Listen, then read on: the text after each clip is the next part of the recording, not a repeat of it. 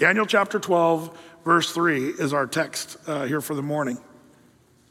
And there it says, "And they that be wise shall shine as the brightness of the firmament, and they that turn many to righteousness as the stars forever and ever." There's kind of a twofold person here that shines brightly. The first is the person who's wise. They that be wise will shine as the brightness of the firmament. The firmament in the Bible, when you talk about that fancy word, is the sort of the atmosphere that reflects the light of the sun.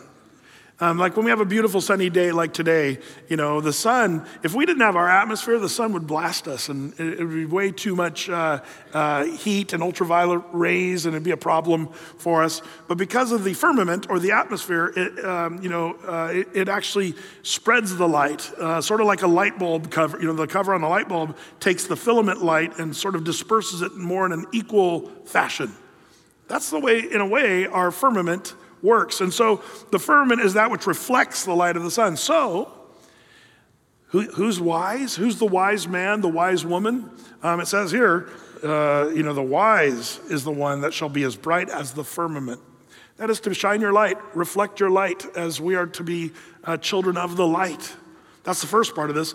But then the person who points someone toward righteousness, they'll shine like the stars. That's the second part of this.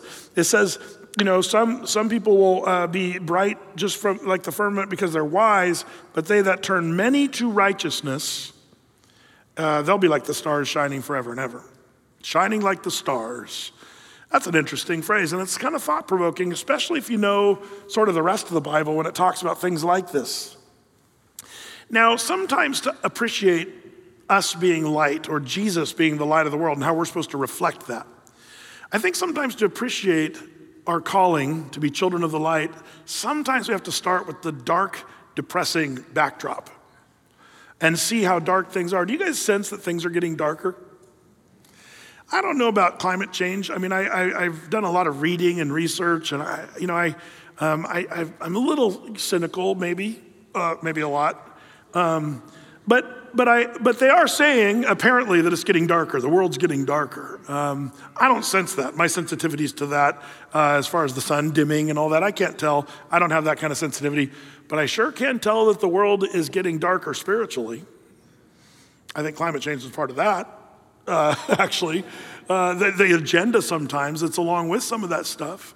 In fact, the agendas that we're seeing out there, there's kind of a darkness about where we're at in the world today. And some of you feel that.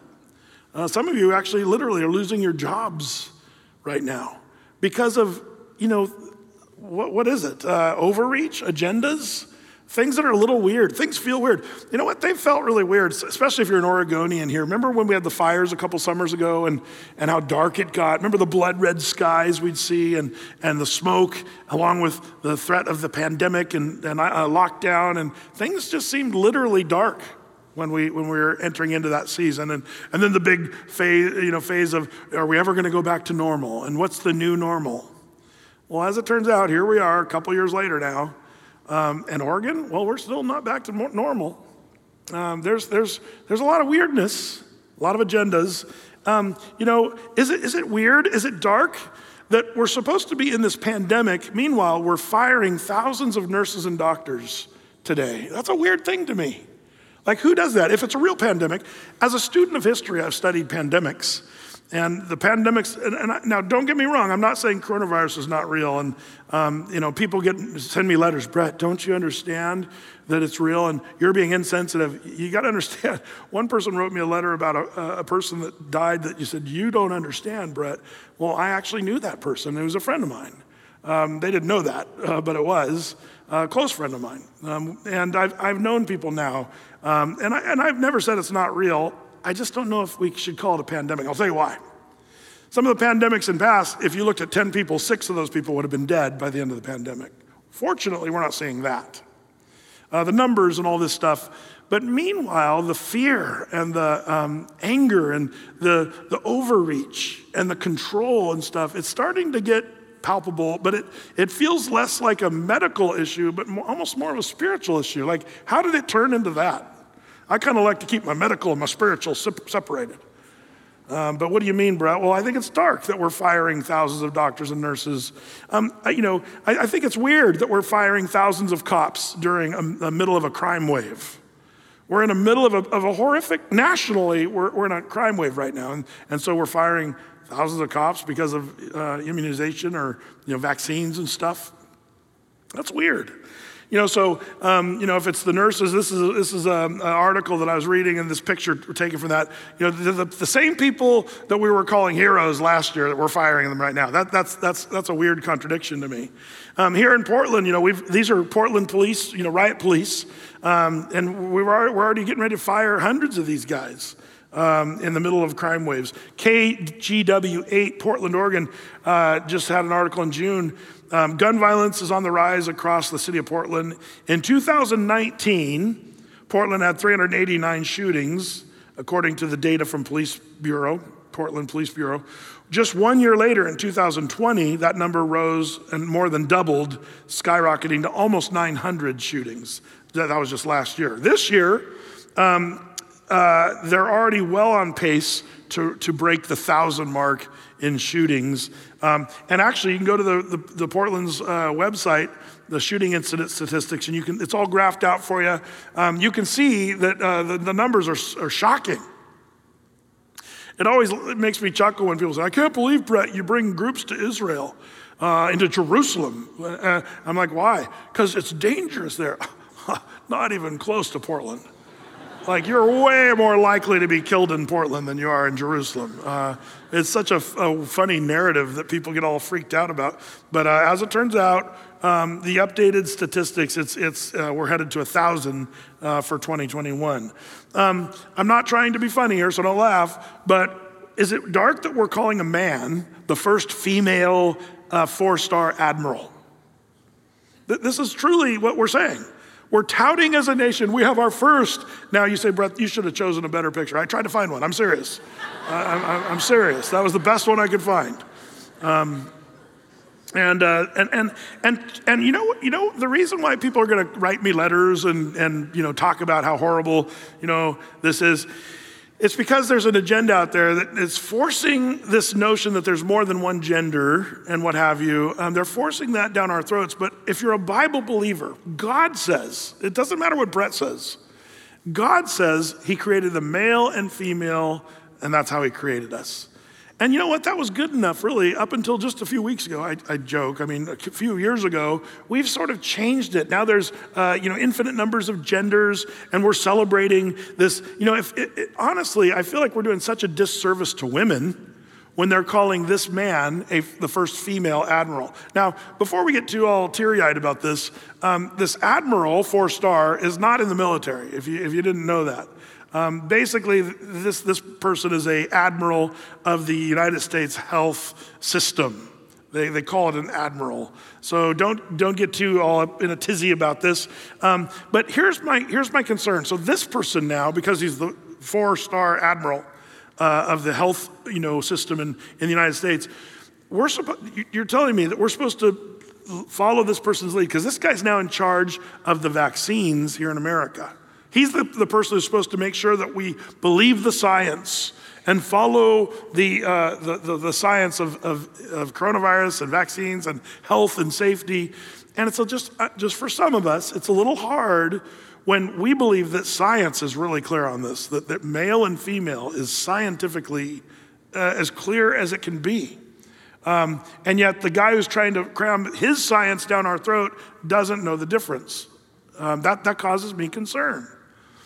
But you say, Brett, you're just homophobic, anti-LGBTQ or whatever. That's not the heart. The idea is I'm actually pro-God, and God says, this is the way I created humanity.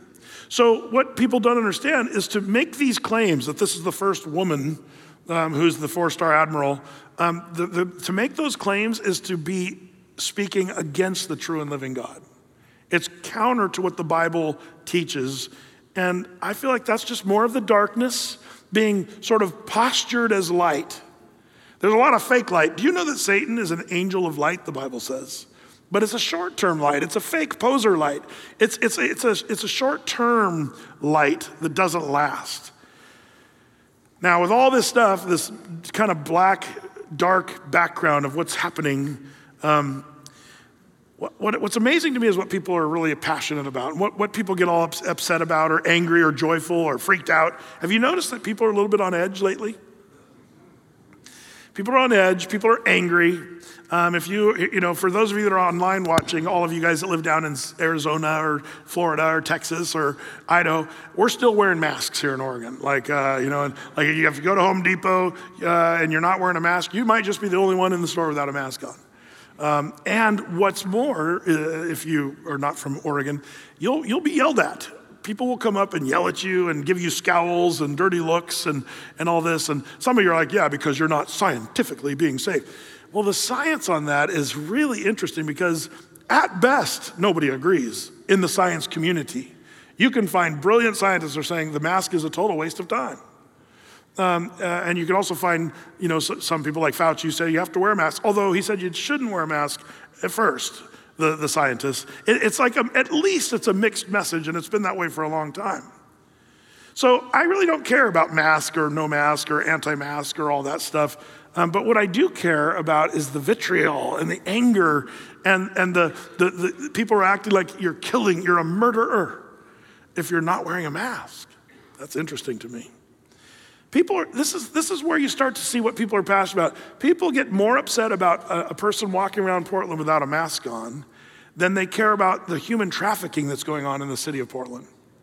That's amazing to me. Nobody cares about the human trafficking. We're one of the worst cities in America as far as human trafficking goes.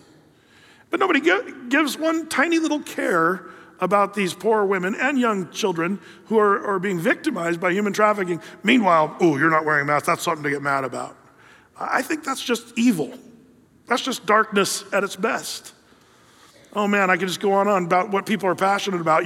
If you're a Bible teacher on some social media platform, you might get canceled. You might be blocked. You might have, the blackout on your channel or whatever. But meanwhile, Cuties continues to play on Netflix, which is basically, pedophilia at its worst. It's amazing to me, just the darkness, and we posture it as light.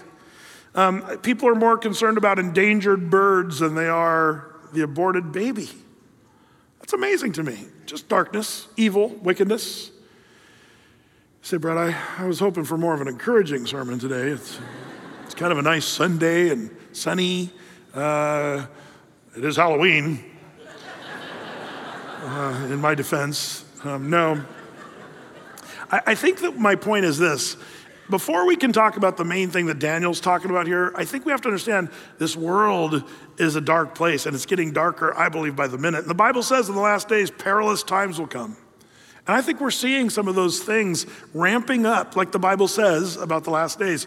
So here's Daniel chapter 12, verse 3. It's right in the middle talking about the end of the world and darkness and Satan being eventually bound by Michael the archangel who will stand up against him and all this stuff. But right in the middle of all this kind of mayhem and darkness, I love this little verse 3, that says that, man, the wise person. Does anybody want to be in the wise category? Well, it says here, the wise person will shine as the brightness of the firmament. That's real light, not the poser light, not the satanic light of angel of light kind of thing. But so some people posture safety as light, but really I think it's darkness. Some people posture open-mindedness as light, but no, it's actually really darkness. But as Christians, as the church of Jesus Christ, you and I are called to be the lights in this world as Jesus is the light of the world. We are called to something higher and better, and especially as you and I might just be living in the last days, we should follow this verse. The wise person, those that are wise will shine as the brightness of the firmament. Man, I love that. It's amazing how what are our brightest, in the secular world, in the non-Christian world, what's the brightest spots of light? It's always interesting. If you ask the average secularist, what's the brightest, I think they would have to admit, Hollywood and their favorite, movie stars and musicians and the stars. That's what they call them, stars. But I believe that there's actually legitimate stars that the Bible talks about that are people. And it's not going to be the Hollywood stars. Hollywood stars, shooting stars one day, falling stars another. Just ask Alec Baldwin. I won't get into that one. But the world has these poser stars, and we get all up in a tizzy about these famous people and these Oscar winner, Grammy winner, stars and stuff. But here the Bible says not only the wise people shine as the brightness of the firmament, but those who turn many people to righteousness will shine like the stars forever and ever. What's that all about? Well, I think there's something that's in the Bible that's interesting. Let's break this down a little bit. First of all, when it says, they that be wise, the very first part of this verse of our text is an interesting little phrase, they that be wise. The Bible talks all about wisdom, and God wants his children to be this wise person. They that be wise shall shine as the brightness of the firmament. So wisdom is something to be longing for. You and I should want to be part of this team, the wise team. So what are we supposed to do? They that be wise. I love James chapter 3. There's a similar phrase in James chapter 3, verses 13 through 18. I call this the sieve. You can put anything you're thinking about doing or going or hanging out with or whatever, you can run it through the sieve of James 3 and say, is this of God or of Satan? Who is a wise man? Same kind of language of Daniel. And endued with knowledge among you. Let him show out of a good conversation or action or profession. The word conversation in the Old English wasn't just talk, it was your walk and the way you live. So out of a good, behavior, his works with meekness of wisdom. But if you have bitter envying and strife in your hearts, glory not, lie not against the truth. This wisdom descends not from above, but is earthly, sensual, and devilish. For where envy and strife is, there's confusion and every evil work. Envy and strife. Envy is wanting what everybody else has. Strife is that condition of the heart when you're just unhappy with things in general, or situations or people. There's strife. Strife and envy is kind of where we are when it comes to everybody wanting to be more like the world or following Hollywood or the stars. Oh, if I could only have that, or if I could be wealthy, and you have strife and envy in your heart. The Bible says if you're wise, you're going to know that this is not wisdom from God, but this descends not from above, but it's earthly, sensual, and devilish. It comes from Satan himself, this whole envy and strife mode. You can ask yourself, am I wanting to have that because of strife and envy? Am I wanting to get better or stronger or faster or more successful in my career so that you can, fill that hole in your heart that's full of strife or envy? You got to understand that's from Satan. He's the one who stirred that up. That's not from the Lord. That's confusion and every evil work. But then the next part of this verse goes on in verses 17 and 18. But the wisdom that is from above is first pure, then peaceable, gentle, easy to be entreated, full of mercy and good fruit, without partiality, without hypocrisy, and the fruit of righteousness is sown in peace of them that make peace.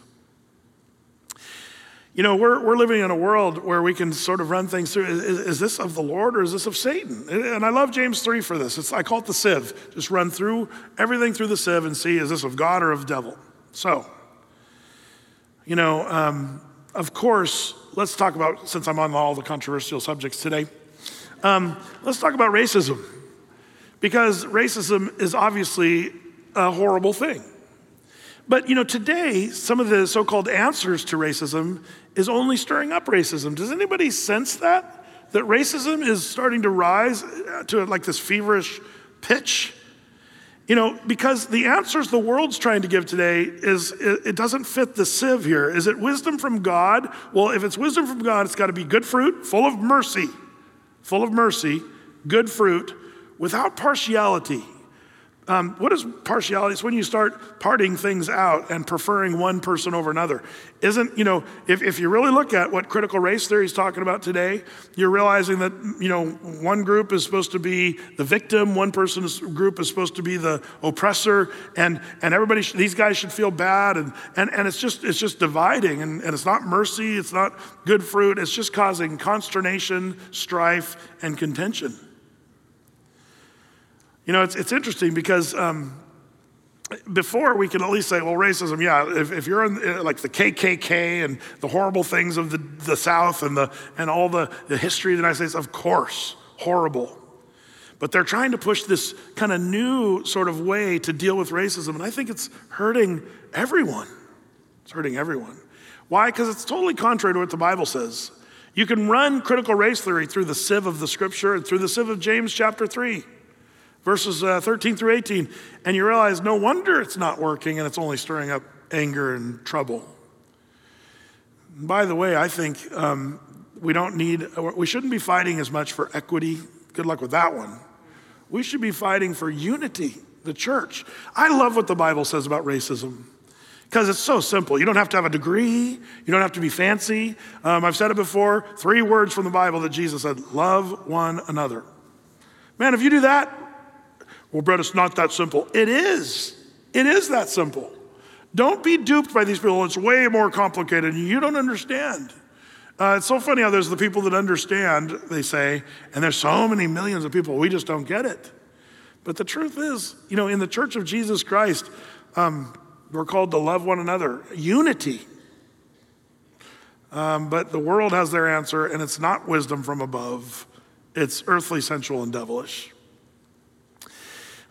Without hypocrisy, the fruit of righteousness is sown in peace of them that make peace. This is so contrary to where our world is at right now. James nails it here. So as the days seem to grow darker, what should we do in light of this? So we're called to be children of the light, the brightness of the firmament, and those who point people into righteousness, many to righteousness, they're going to shine like the stars. What does the Bible say? 4 things, and then we'll wrap it up.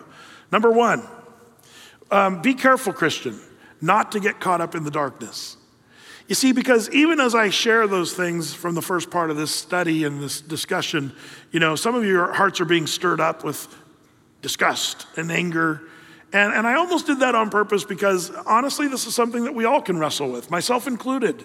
You watch the news and you feel your temperature boiling. And what's the result of that?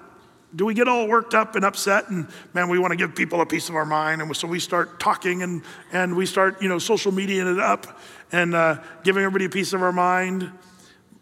One thing we as Christians need to do is rise above all this. Don't get sucked in to the darkness. I think there's a vacuum. And so when darkness is flourishing on the earth, even the Christian church is starting to get sucked in. When we should be children of the light, joyful and pointing people to the love of Christ, and on all these issues that we're talking about, instead of griping and grumbling and being grouchy and Debbie Downers and Brett Bummers, you don't want to do that. You don't want to do that. Don't get caught up in the darkness. I think it's ever so subtle too. Now I'm going to hit some people really hard with something that you're not going to like. Are you guys ready? Here it goes. Now, some of you are like, okay, I know where this is going. Others of you are like, okay, NASCAR and racing? I'm so confused now. Well, on October 2nd, the Talladega Super Speedway, there was this race, NASCAR race, the NASCAR Xfinity Series, and Brandon Brown was the winner. The sportscaster that was there interviewing and talking and all this stuff, Kelly Stavast, believed the crowd was chanting for him after the race. And this huge crowd, these NASCAR crowds are giant, and they're all yelling out, rah, rah, rah, and she didn't know what they were shouting. She thought they were saying, let's go, Brandon. That's what she thought, but it turned out the fans had a little different intention and were actually shouting against President Joe Biden and chanting, actually dropping the F-bomb in their little chant. Now, some of you are like, yeah, that's pretty funny, haha.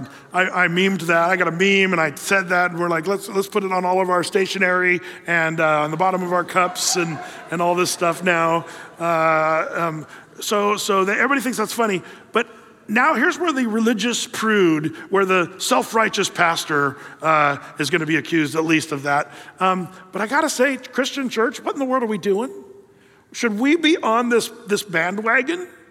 See, because it's almost like, I'm a little shocked that the last few days how Christians have jumped on this let's go Brandon bandwagon. I'm not arguing anything about how bad the president's doing right now or how good he's doing. I'm not arguing any of that. But should the Christian church be jumping in? It's almost like we Christians have found a way to be vile without having to be vile. We know what we're saying, but we're not saying it. So like, yeah, I'm going to put it all over my Instagram, and I'm going to put it all over because it's funny and it's true. And also, there's this little sense, I'm just calling us out on this, of they were saying that about the previous president all the time. You know, you dropping the F-bomb with Donald Trump. So in a way, this is for us, to be able to say the same thing without actually saying it. Do you think Jesus would, I know this sounds self-righteous and all this, but do you think Jesus would be on that bandwagon? Because the Bible teaches us to act very differently than that.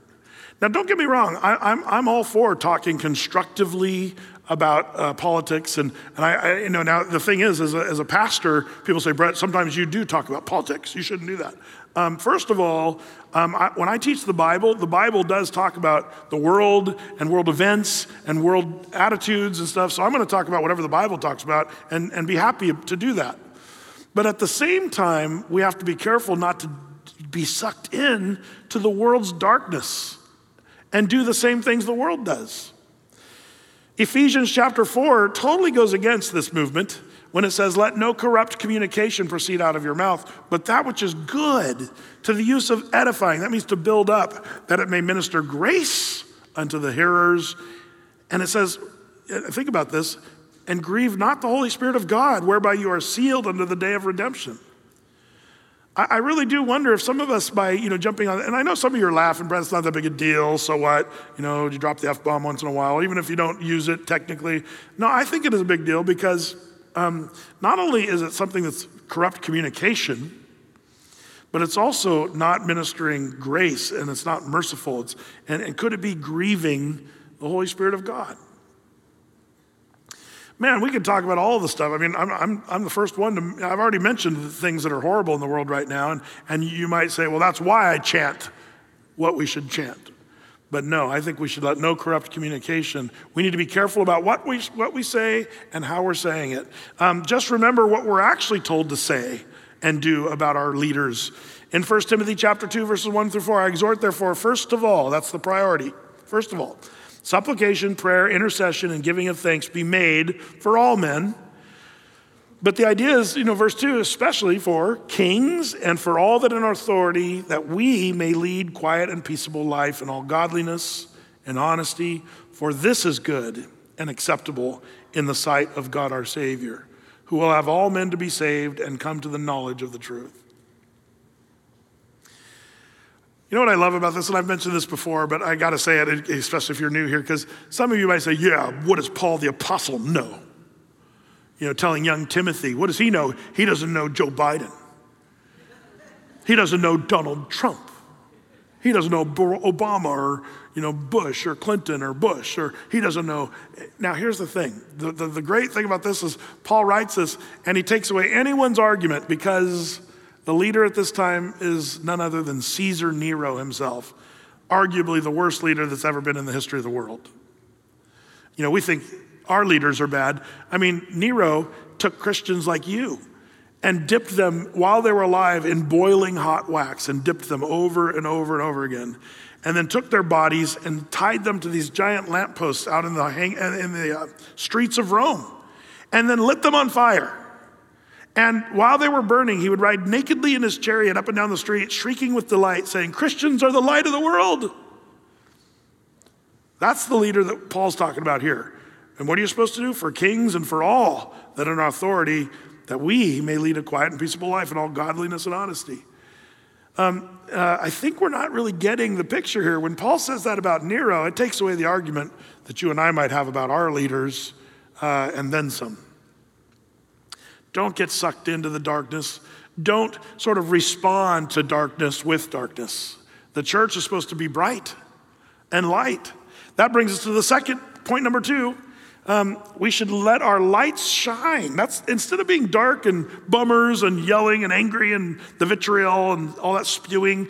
Instead of that, you and I as Christians are called to be lights. Jesus made this clear in Matthew chapter 5, verses 14 through 16.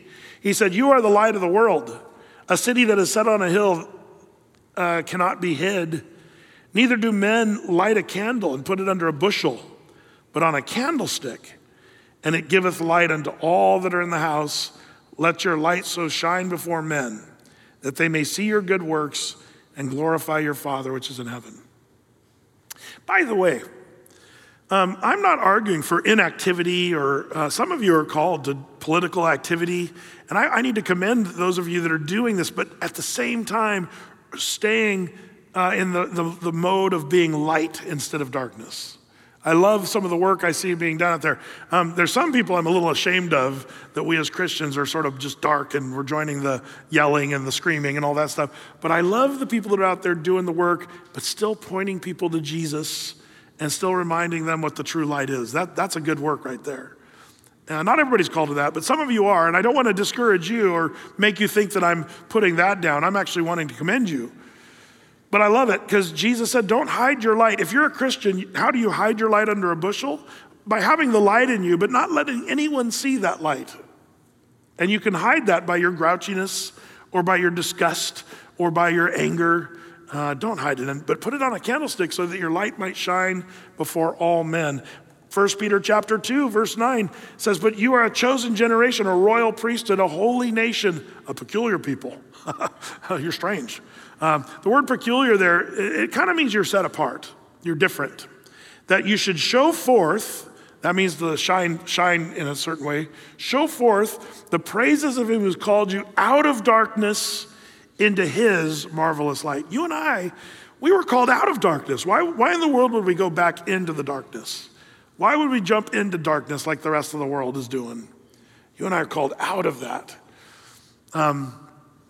Show forth the praises of him who's called you out of darkness into his marvelous light. I love the light of Christ because it's so perfect and it's so steadfast. What a great thing. Number 3, we should be people that point others to the light. Pointing people to the light. This is where our verse kind of teaches us this.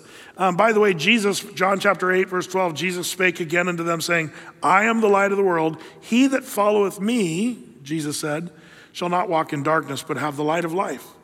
So Jesus is the one who is the light, and if you follow Jesus, you're following the light. But if you go back to our verse in Daniel 12:3, now we're told, and they that turn many to righteousness, that's turning people to Christ, because Jesus is our righteousness. There's no righteousness apart from Jesus Christ. So, we know what Daniel's saying here, the angel's saying to Daniel, we know that that's speaking of turning to righteousness. That's Jesus himself. And they that turn other people, many of the people to righteousness, they'll be as the stars forever and ever. Man, I love that. The stars are permanent, lasting. On 4th of July, I love 4th of July. It's fun. Man, I love fireworks. It's great. But fireworks are flashy, but they're short term. You see the brightness, but then they kind of fade and they turn into ashes. Back in the old days, we used to, when the church was a little smaller, we used to get to Willamette jet boats. Andy over here, Athey Creeker, who owns that. We used to take his 3 boats. I think we had like 60-something people on each boat, and we'd go out and spin around and get all wet and have a great time, and then we'd tie the boats together and do a little worship service out on the river, 180 people or whatever out on the river singing, and then we'd park right under the fireworks in downtown Portland. It was awesome. Best view, best seat in the house. And it was awesome. And the brightness was beautiful and everything, but afterward, you're just kind of left with a bunch of ash. Remember that one time we were parked and the wind was just right where we were watching, oohing and awing, but the ash was blowing right into our faces. We're kind of like, oh man, this is not so, that's what you got with the world. It's a bright light, it's temporary, but then that all fades. But if you sit out there and look for longer after the fireworks are gone, then you start to see the stars again. And the stars are glowing, and they've been glowing for thousands of years, and they've been unchanging, immovable. So standard and so set are the stars that they use the stars to navigate back in the old days in the ships of the South Seas. And they look at the stars because they were set. That's what the Bible compares you and me. Those that point people to Jesus the light, you're going to be stars, the Bible says, forever and ever. You're that person. That's interesting. Now this brings us to kind of an interesting thing, thought-provoking really, in point number 4 on our list. Point number 4 speaks of this light. Let me read you, first of all, about John the Baptist. There was a man sent from God, John chapter 1, whose name was John. The same came for a witness to bear witness of the light, pointing to Jesus, that all men through him might believe. He, John the Baptist, was not that light, but was sent to bear witness of that light. That was the true light, which lighteth every man that comes into the world. So John the Baptist, he was called the greatest man ever born among women, which means enough to say he was the greatest guy ever lived. That's what Jesus said about John the Baptist. What was his whole purpose? To point people to the light. That's what Daniel 12:3 is saying. People that, lead many to righteousness. They'll shine like the stars forever. And see, that's really where, point number 4 comes. We should remember that the bigger picture as it relates to you being lights in this world, pointing people to Jesus, that has an eternal impact on your existence. It's eternal. What do you mean by that? Well, a little mysterious that Daniel would hear from this angel that the people that lead many to righteousness, not only going to shine brightly like the firmament, but they're going to also shine like the stars. And it says, forever and ever. Brett, are you suggesting that we are going to shine like stars when we get to heaven? That's what the Bible says. Check this out. This is interesting. 1 Corinthians chapter 15. Does anybody know? Quiz time for you Bible scholars. Anybody know what 1 Corinthians chapter 15 is about? If you had to say one word, what is 1 Corinthians 15 about? Anybody? Right, the resurrection. It's all about the resurrection. And it's powerful because it's life after death. As a Christian, we get to be resurrected because Christ rose from the grave. It's the salvation through Jesus. It's awesome. But most of it's pretty easy to understand. But suddenly, Paul, in the middle of this amazing dissertation on the resurrection, life after death, he puts in this. He says, there are also celestial bodies and bodies terrestrial. But the glory, and the word glory there means the brightness or the shining out. The glory of the celestial is one, and the glory of the terrestrial is another. There is one glory of the sun and another glory of the moon. You might say there's a brightness of the sun, but there's also the brightness of the moon. Would you agree they're different? Yeah. He says there's another glory of the stars, for one star differeth from another star in glory. So is also the resurrection of the dead. Huh? What? When people raise up from the dead, when you're a Christian and you are resurrected, some people are going to shine really, really bright, and other people not so much. Well, Brad, I don't know if I like that. That scares me. Some of you are thinking right now, when I get to heaven, I'm going to barely be shining. But then, my wife, she's going to be there, rah, rah, rah, shining bright because she's done so much more. Like some of you are thinking, what is that? Is that going to be a bummer? One thing I like to remind you about heaven is all your tears will be wiped away. There's going to be no more sorrow, no more suffering, no more pain. That's good news, right? So nobody's going to be bummed out in heaven. That's one thing you have to understand. When people think, well, I don't know if I'm going to like that. You will. You'll like it. Well, what if I'm a star that's not shining as bright as other people? I'll be bummed out. No, you won't. How's that work out? I don't know. But it's true. It says, so will also the resurrection of the dead be. As there's some stars that shine brighter than other stars, that's the way heaven's going to be. And the only explanation I have that might help, but it's pretty clumsy, but I'll do it anyway.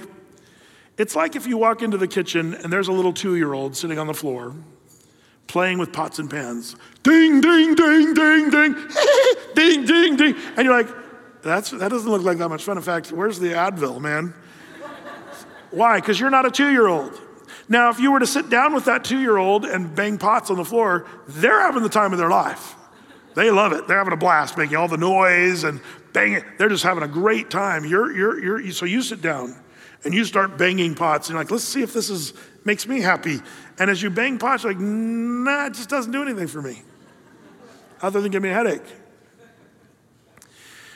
But if you take that same 2-year-old and you give that 2-year-old to Pastor Brett, and there I get on one of my favorite things to do is take my dad's GSXR 1000 for a little spin. It's a motorcycle. He's got a Yoshimura engine and it goes 200 miles an hour. It's a pretty fast motorcycle. It's a fun bike to ride. And I sort of put that little 2-year-old there on the gas tank and say, hey, we're going for a ride. Brett, how is he going to duct tape? No, I'm just kidding. I wouldn't do that. So I'm riding and take off. Woo, woo, and I'm just going down the road. No, a racetrack, because I'm perfectly legal. Will that 2-year-old enjoy that little ride? Absolutely not. How do you know, Brett? Because I was that 2-year-old. My dad used to take me for rides on his motorcycle when I was a little kid, and I remember being horrified. But now, as an adult, I like horsepower and I like speed and I think it's a total blast. Banging pots and pans on the kitchen floor, not so much. You see, the difference is my capacity to enjoy something is different than the 2-year-old's. But we're both really happy. The 2-year-old's really happy, banging pots and pans. I'm really happy on a really fast motorcycle. So we're all happy, but it's different capacities. I think that's what heaven's gonna be like. The way you spend your life on this earth will directly affect what your capacity will be in heaven. The brightness will be determined. And one of the things the Bible gives us here in Daniel 12:3 is the person who points others to righteousness and shines brightly like the firmament, as it turns out, they're gonna shine brightly forever and ever. The Bible says that. There's sort of a link to 1 Corinthians 15 and the resurrection there, and then the talk of the resurrection in Daniel chapter 12, and it has to do with the way you're gonna work out for all of eternity. What are you gonna do? So some of you might say, but I don't care if I'm banging pots, at least I'm in heaven, whatever. And I get that too. I'm happy too about that. But why in the world wouldn't we want to say, man, I want to live a life that somehow makes a difference for all of eternity? And I think one of the things about this little verse here in our text in Daniel is Daniel's telling us, listen, do you want to be wise? If you want to be wise, shine bright like the firmament. If you want to be wise, point other people to righteousness, many to righteousness. It's actually a thing where you're winning people over to Christ. Sharing the good news of the gospel, that's part of the brightness of eternity. It's not about Grammy winners and Oscar winners. It's honestly about soul winners. Does anybody, you older people, remember the phrase soul winner? Are you a soul winner? It was an old saying. In fact, I have a Bible called the Soul Winner's Bible. Spurgeon used to talk about soul winning. And it's a term we don't use as much anymore, but it's not a bad term because souls are lost.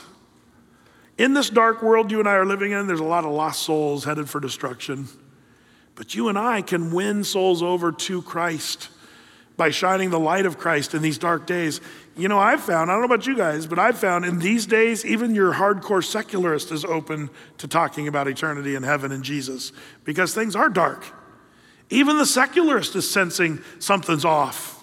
There's weird things going on. Something's afoot. And I've found people are more receptive today than they were 10 years ago to hearing about Jesus. And the question is, are you gonna be the bright light shining Christ and pointing people to righteousness? Or are you gonna be grouchy and grumbly and talking about Biden and Trump and problems and politics and stuff? Again, there's a place for that, but not the grouchy part. We should all be lights shining brightly and pointing people to Christ. And by the way, if you're here listening in this room or if you're watching online and you've never accepted Jesus, man, you're missing out on the light of life. He's called us out of darkness into his marvelous light. And if you feel like the days are dark, turn on the light switch. Just believe that Jesus Christ died on the cross for your sins. See, the Bible says, this is the gospel, you're a sinner. And we're all sinners. And we all fall short. We're all headed for hell and destruction. But good news, while we were yet sinners, Christ died on the cross for our sins. He paid a penalty that we owed. And if you will, you can let him substitutionarily take your sin and he'll take it off of you. He'll say, I bore your sin on the cross when I died. And he did that for the sins of the whole world. So anyone, whosoever, believes in Christ, that he did that for them and accepts that work for themselves, if you accept that and receive that, the Bible says, you will not perish, but you'll have everlasting life. Anyone who confesses with their mouth and believes in their heart that Jesus died on the cross, rose from the grave, and forgives them for the sins, as you repent, the word repent, it just means to acknowledge your sin before God and say, Lord, I've sinned against you. And if you acknowledge that and repent of your sin, and then say, and I want you to forgive me and save me by the cross The Bible says you will be saved. Forget all the other topics. That's the greatest topic in the whole world. Why wouldn't that be on the tip of our tongue rather than talking about vaccines all the time, or about masks, or about whatever makes us mad or bitter, or inflation, or supply chain problems, or whatever the problems are? We can talk about those, but we can talk about the solution to everything. The old Andre Crouch song rings a bell in my heart. Jesus is the answer for the world today. Above him, there's no other. Jesus is the way. We have that message, you guys. Why wouldn't we speak it? Why wouldn't we tell it to everyone we see? You are the light of the world. What are you going to do? What are you going to do? Lord, I pray that you would help us to just search our own souls on this Sunday morning. We do sense, Lord, there's a lot of darkness out there and bad things going on, but we also know that you're the light of life and the light of the world. And Lord, you tell us to be children of the light. And as we walk in light, as you are in the light, we get to have this great fellowship, one with another, but also with you, Lord. We get to have that close fellowship with you. So forgive us where we've been drawn to be dark and grouchy and grumbly and talking about things that we really often should leave behind. And Lord, help our words to be gracious words. Help us to speak words that are not corrupt communication, but edifying and Lord, good and gracious. Lord, help us with this and just convict us in that loving way you do. We don't want anybody to feel condemnation because you're not given to that, but you are given to conviction. So convict our hearts, Lord, of these things. May your church shine brightly. And I also pray that if anyone doesn't know you, that they'd be saved and give their life to Christ even today. We ask this knowing you've heard our prayer, and we thank you in Jesus' name. Amen.